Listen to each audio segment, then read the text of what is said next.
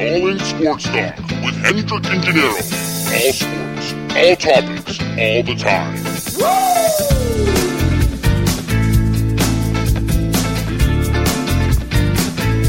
Fuck it up now,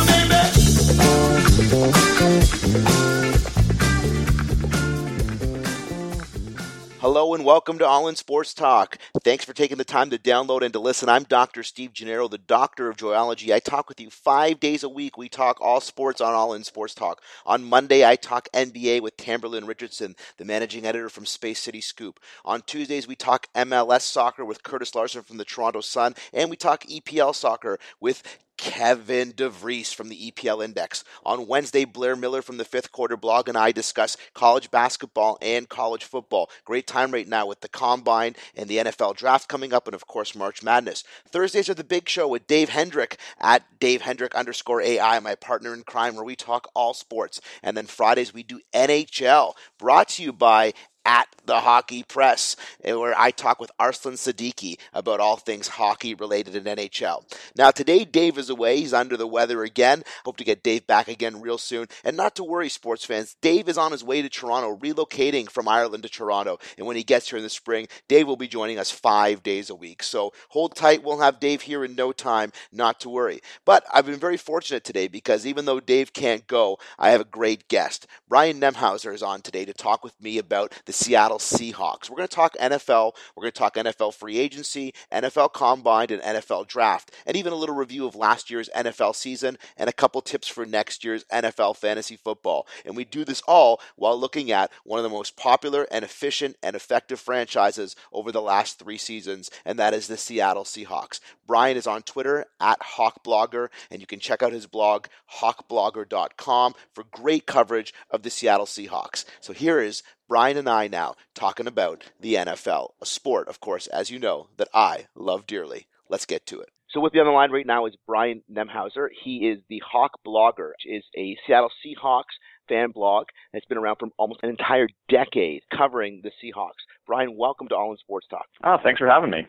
Let's talk about the Seahawks. What a great team, by the way. I have a couple boys, and one of my boys is just crazy about Russell Wilson. And in the last couple of years, between Marshawn Lynch and Russell Wilson, the Hawks have sort of caught on as one of America's teams. They have a huge following. I live in Canada, and they have a huge following here in Canada as well.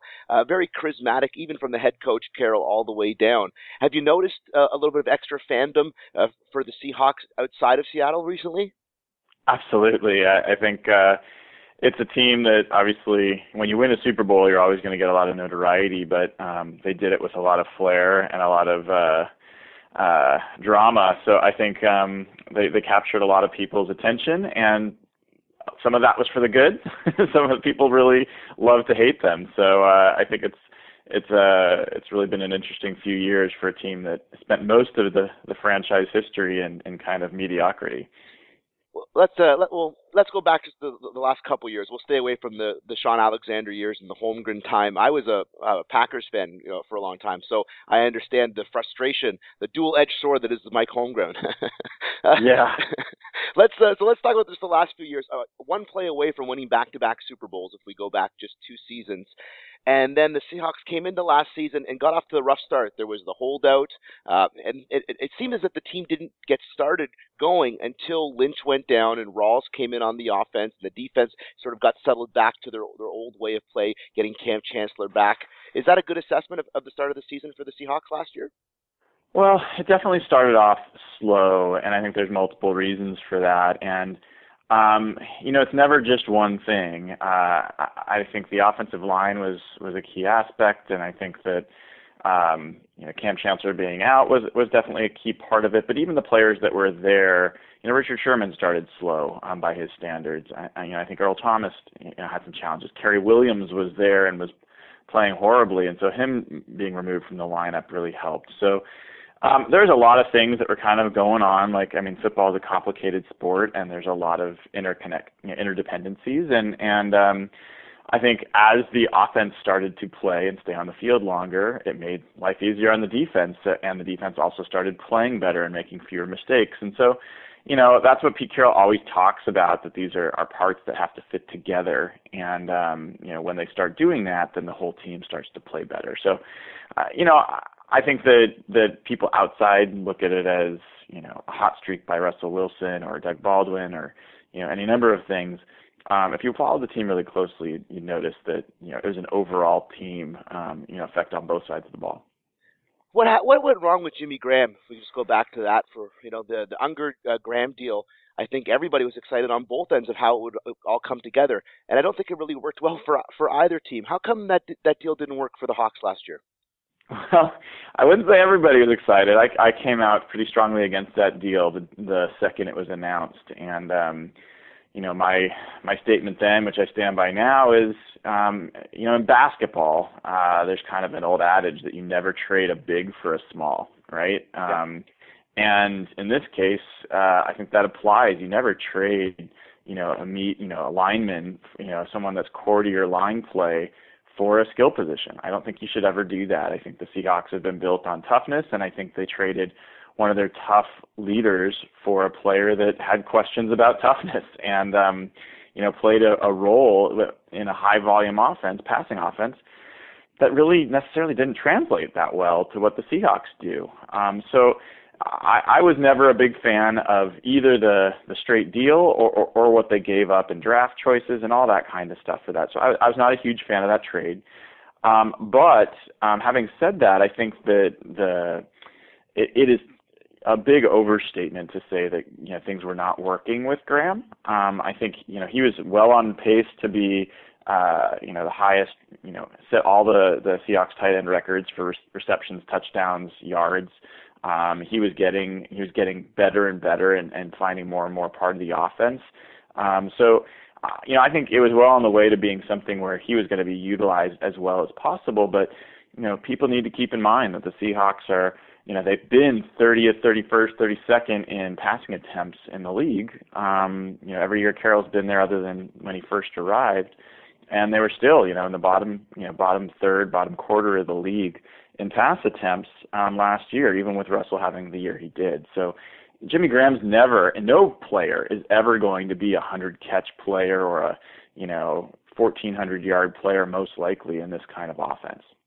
Well, you mentioned how the offense, I guess, has always been run dominant, but last season we saw Marshawn Lynch go down, Thomas Rawls come in. Of course, Rawls, very well known to college football fans, was a high-end, prospect at Michigan that didn't go so well, and then ended up, falling to a smaller school and then kind of falling and disappearing into the draft. But we saw that elite level talent last year.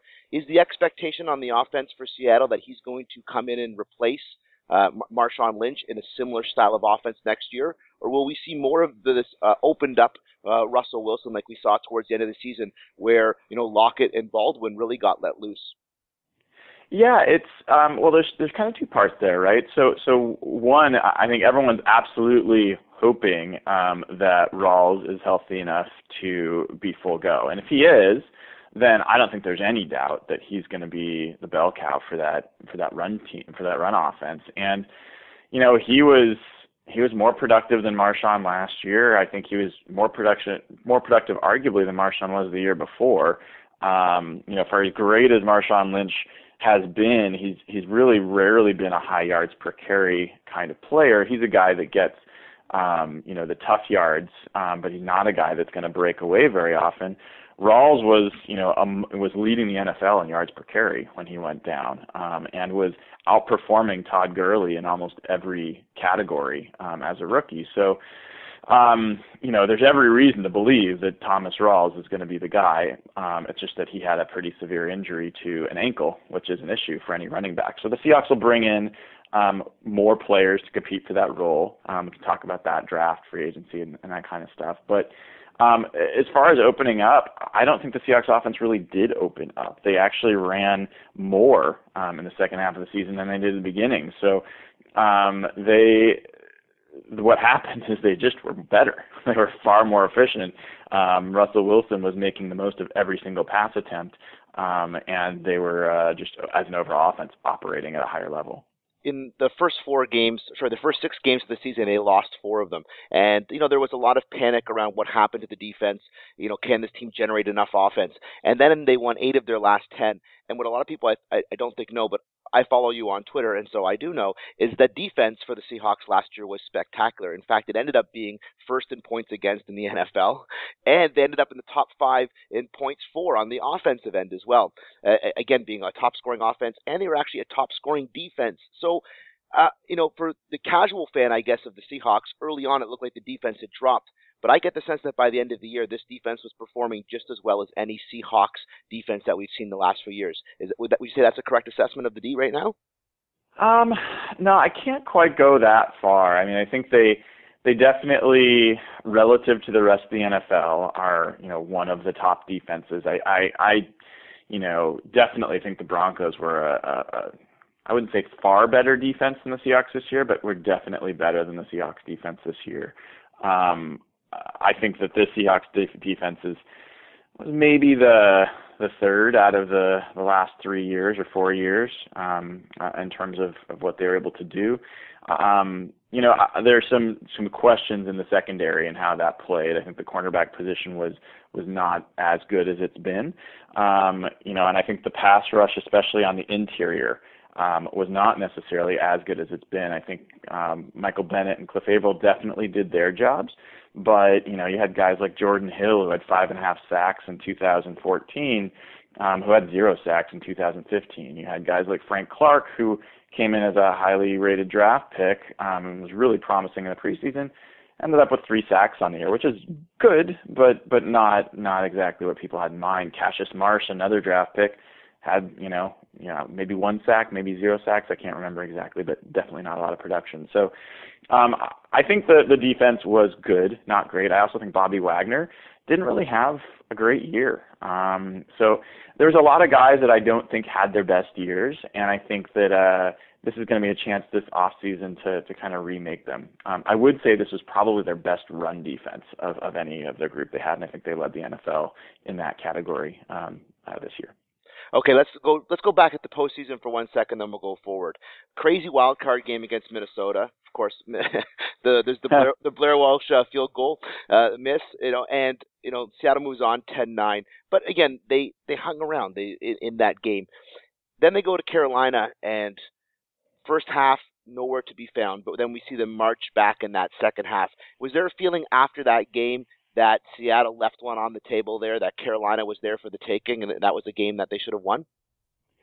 I'm sure there's some folks that would say that, but if you're being honest, you have to say that Carolina was the better team that day, and it wasn't that close. I think, yes, the Seahawks came back. Yes, they had reason to even potentially tie that game, and that was an amazing feat. In fact, there's only been one other game in the history of the NFL where teams trailed by 31 points or more at halftime and came back to lose by 7 or less. Wow. This was the second time that's happened. So it was a very rare. I mean, Seahawks just do rare things. That's kind of their MO under Pete Carroll. And I think, though, that give the Panthers credit. They were fantastic that day. It was very reminiscent to me of the 2005 NFC Championship game where the Panthers came to Seattle, and the Seahawks just overwhelmed the Panthers that day, and the crowd was unbelievable. So I think that's the kind of situation the Seahawks walked into, and to their credit, they fought back. But I have to say that the Panthers probably changed their game plan a little bit in the second half, and may not have been the same team. So that's kind of the way I saw it. Panthers report is they've just cut Charles Johnson. Any chances that he ends up in Seattle? Well, anytime a pass rusher comes on the market, Pete Carroll and John Schneider are absolutely going to kick the tires and see. I mean, they even explored Greg Hardy a little bit last year, even with, all the known issues. They obviously chose not to go that direction. It'll come down to cost. I think Charles Johnson has absolutely got something left in the tank. He can help a team. I don't think he's going to be a guy that goes double-digit sacks, but he could be a guy that, gets you 7 sacks as a rotational pass rusher in a Seahawks, defense, which is very valuable. My guess is that some team's going to pay too much for him because, he is a big name. He's still There's reason to believe he can be a starting defensive end. I think he's going to be similar to what we saw with Jared Allen a few years ago, and he'll get a decent amount of money from somebody, and probably will give them a little bit less than they were hoping for. Okay, let's look then at some of the other free agents, starting with the ones on your own club on the Seahawks. Bruce Irvin, Russell Okung, they are both free agents. What do you think about the chances of Seattle retaining either one of those?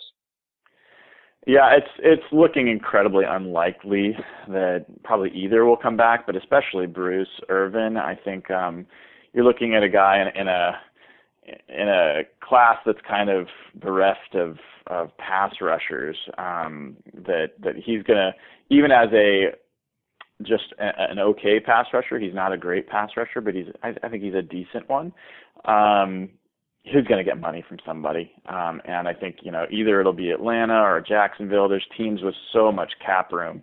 Someone's going to give him a lot of money. And I'm happy for him. The guy's worked hard and he deserves it. But it does open a hole for the Seahawks. And from an Okung perspective, again, he's got the shoulder injury. I kind of thought maybe that would open up a chance that people would back off of him, and maybe that he wouldn't get the money he's looking for, and the Seahawks could potentially get him back for a 1-year deal that he could then enter free agency again next year, fully healthy. That's looking less likely. So we'll kind of see. I think there's a chance that Okung comes back, more than most people do, but I definitely wouldn't put a bet on it. So going into the free agent market then, or even out with the combine last week, what are the big needs for the Seahawks in this offseason? What are they looking? What are the key areas, the holes that they're looking to assess? Is it more offense or defense, or they've got many places they want to improve on?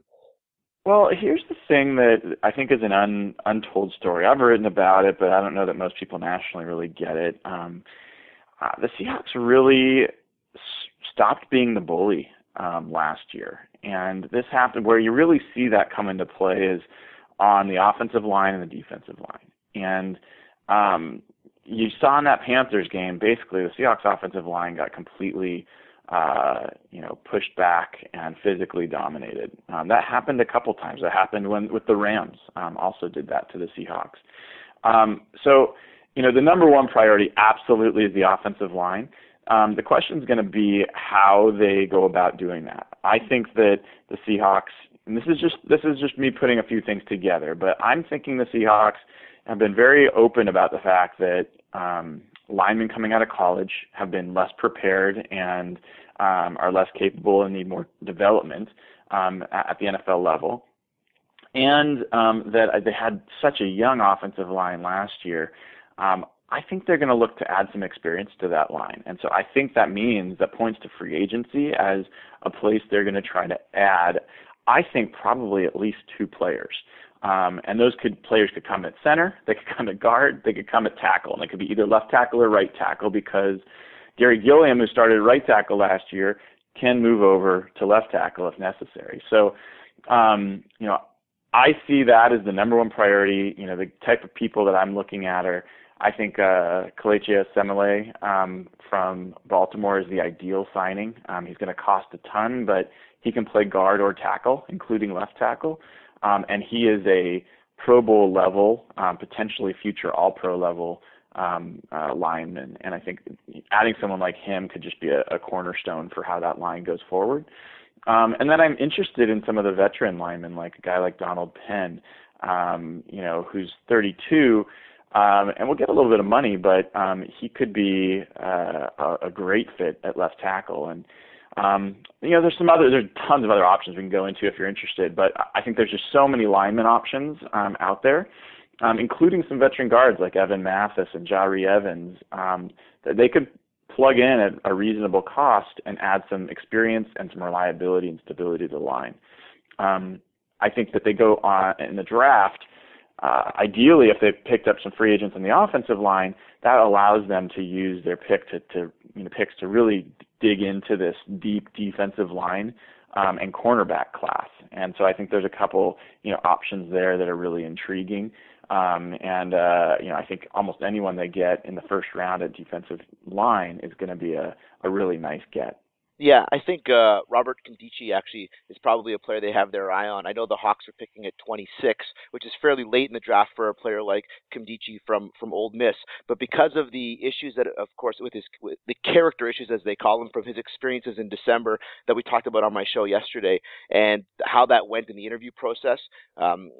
At the combine, there's a chance that he could probably drop, and that sort of feels like a very Pete Carroll type of pick, because we're not talking about enormous character level issues here. We're talking about a little bit of marijuana in a hotel room, and that seems like Pete Carroll could get a player of that top 10 quality at 26. Would love to bring him in and then do whatever the voodoo is that Pete Carroll seems to do to people when they get on his teams, where they turn into just great character citizens. Yeah, well, yeah, I don't know if I'd quite go that far, but he definitely manages to get people operating the right way, and Bruce Irvin's a great example of that, and so far Frank Clark's been an example of that, and there's some others as well that I know you're referring to, but yeah, there are so many defensive line options in this draft. I would just love to see the Seahawks, double dip, spend their first couple picks, and a guy I really like that I think may slip down as far as where Seattle picks is someone like Shaq Lawson out of Clemson. I think some people had him even a top 10 pick, but I have a feeling, some people have him a second round pick. I think he could be a really interesting addition. I think Emmanuel Ogbah could be an interesting addition. Kevin Dodd, depending on where he goes. I think definitely Kimdechi. I totally butchered that. My apologies. But absolutely is a possibility. He's a really interesting one. I also like Sheldon Day, not as a first-round pick, but this is a guy that could be second, maybe even a third-round pick, who I think could be a really nice fit for Seattle as an interior rusher. So all I hope for is that they do go defensive line early. When the Seahawks pick offensive line early, I just don't trust I don't trust the way they evaluate offensive linemen and the way they value offensive linemen to use such a valuable pick on them. That's why you see guys like James Carpenter and John Moffitt get picked early by the Seahawks and be like guys that aren't that valued overall. So, going up and there's some rumors of the Seahawks going after a tackle from Texas A&M, an offensive tackle. I would be very concerned if they did that. I just don't, unless they're a top 10 team and they get a top 10 pick. I just don't know that the Seahawks are going to get the type of offensive line talent in the first round that's worth that investment, and definitely probably not someone that would make an impact in the first year. Shaq Lawson would be incredible if he fell that far. I know there's been speculation of how far up or down he'll go, but at the end of the day, his talent is just absolutely undoubtable, and I have a hard time seeing him drop even into the 20s. But again, on draft day, many things can happen. You'd mentioned that there might be looking for help in the secondary. Someone like William Jackson, the cornerback out of Houston, I think would be a really nice addition to a team like the Seahawks. And, the Seahawks, I think, are one of the few teams that can use undersized players really well in the defense. So a player like Darren Lee, who's the linebacker from Ohio State, I think would be an excellent choice for a middle linebacker if you needed to replace, for example, Bruce Irvin does actually end up going. Darren Lee seems like a player you could pick up maybe in the draft as a replacement there. Yeah, I think linebacker's going to be an interesting one. I think there's a couple ways they could handle Bruce Irvin's departure, and Bruce kind of played two roles. So he was their starting Sam linebacker, and he also was a nickel pass rusher, and that could end up being the same role or it could be different. And one option that I think is interesting is actually, if you look at free agency, Courtney Upshaw, who's still young, from the Ravens, and the Ravens don't look like they're going to re-sign him, I think will be low cost because he's not a pass rusher. He really is just a classic kind of setting the edge, physical linebacker. He's 26 years old. I think that's a guy that the Seahawks could potentially target for a reasonable deal. And he would be a very strong, outside linebacker for them. That would leave them with some space to fill in terms of pass rush.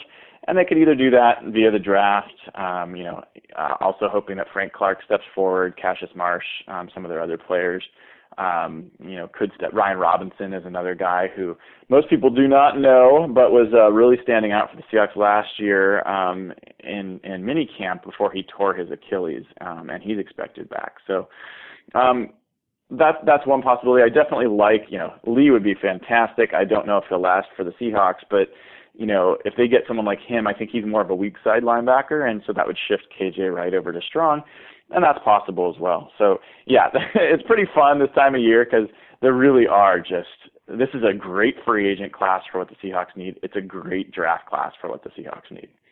All right, so Pete Carroll's getting an extension. We're going to get a couple more years of Pete Carroll. And going into next season, the Hawks play in one of the toughest divisions in all of football. The Cardinals are going to be strong. That we're going to see a resurgence now in the Rams and in the Niners. What's the expectation for Seattle for next season? The expectation is to win the Super Bowl. I think I still believe this is the best team in the NFL in terms of talent, in terms of age, in terms of coaching. The whole piece. I think there were things that kept them from that last year, and I think that there's every reason to believe they're going to get back to it. I think this offense is in the middle of emerging the way the Patriots offense did as Tom Brady developed from a kind of a game manager in his early seasons to someone who was an MVP candidate in his, 7th or 8th year. This is a incredibly powerful team that has a chance, if they make the right choices in free agency and in the draft, to really keep their championship window open for a number of years. I think one of the key decisions that's going to have to be made is what do they do with Cam Chancellor? And I have reason to believe that he's going to be traded. And I think that's going to be something that a lot of people are going to have problems with and concerns about, and for good reason. But what he brings back in a trade will also be a huge part of how this offseason develops. And it could be a player, it could be a draft pick, it could be both. That's going to be a really interesting thing to watch. Okay, last question, then we'll get you out of here. Here's the real last one. Next year in my fantasy football draft, all right, as I get ready to go and pick, where do I pick Russell Wilson? Do I pick him in the category with the Aaron Rodgers and the Tom Bradys at the sort of elite level of quarterback, or do I the Cam Newtons, or do I pick him one step down with the Carson Palmers of the NFL? What Russell Wilson am I going to get next year from the Seahawks? Yeah, that's a good one. If you look at the second half of last season, Russell Wilson threw 25 touchdowns in the final 8 games. So it doesn't take a math genius to double that for a full season, and only 2 players have ever thrown for 50 touchdowns in a single season, and these are Hall of Fame players. So I don't know that I'd predict him to throw 50 touchdowns next year, but I think it's very reasonable to expect next year to be Russell Wilson's best year. I think it's a very good chance that Russell Wilson becomes an MVP candidate next year and potentially wins it. So I think it's a great year to, if you're in fantasy football, to bet big on Russell Wilson. I think this offense is going to be set to have their, to potentially lead the NFL in scoring. I think they can be that good. So, I would definitely be bullish on where you'd pick him. Awesome. Thanks so much, Brian, for taking some time to chat with us today on All in Sports Talk. Again, he's Brian Nemhauser, the @HawkBlogger on HawkBlogger, no S, HawkBlogger on Twitter, hawkblogger.com. Go check out the blog. Again, around since 2007. Great coverage of Seattle Seahawks and, great NFL knowledge all around. Really enjoyed talking to you today and really appreciate you taking the time. Thanks so much. Yeah, thanks for having me. So there you have it. There's another show in the books. That's our Thursday show for All in Sports Talk. Big thanks to Brian Nemhauser for jumping in on last-minute notice to talk about the Hawks and the NFL with us. Greatly appreciate that. Tomorrow's Friday. I'm back with Arslan Siddiqui from Last Word on Sports. He covers the Leafs and the Marlies. We'll talk NHL. And, of course, tomorrow we debut our partnership with @The Hockey Press, where we'll give you some fantasy hockey tips for the weekend as well. Looking forward to more information about that partnership and to the show tomorrow with Arslan. Don't forget forget Monday's NBA, Tuesday's EPL MLS, Wednesday NCAA football and basketball, Thursday the big show, Friday NHL, 5 days a week, all in sports talk, all sports, all topics, all the time. Until tomorrow, I'm Steve Gennaro. Thanks for listening. Go give us a follow on Twitter at All In Sports Talk and tell your friends, share, and let everybody know. And have a great day. Cheers.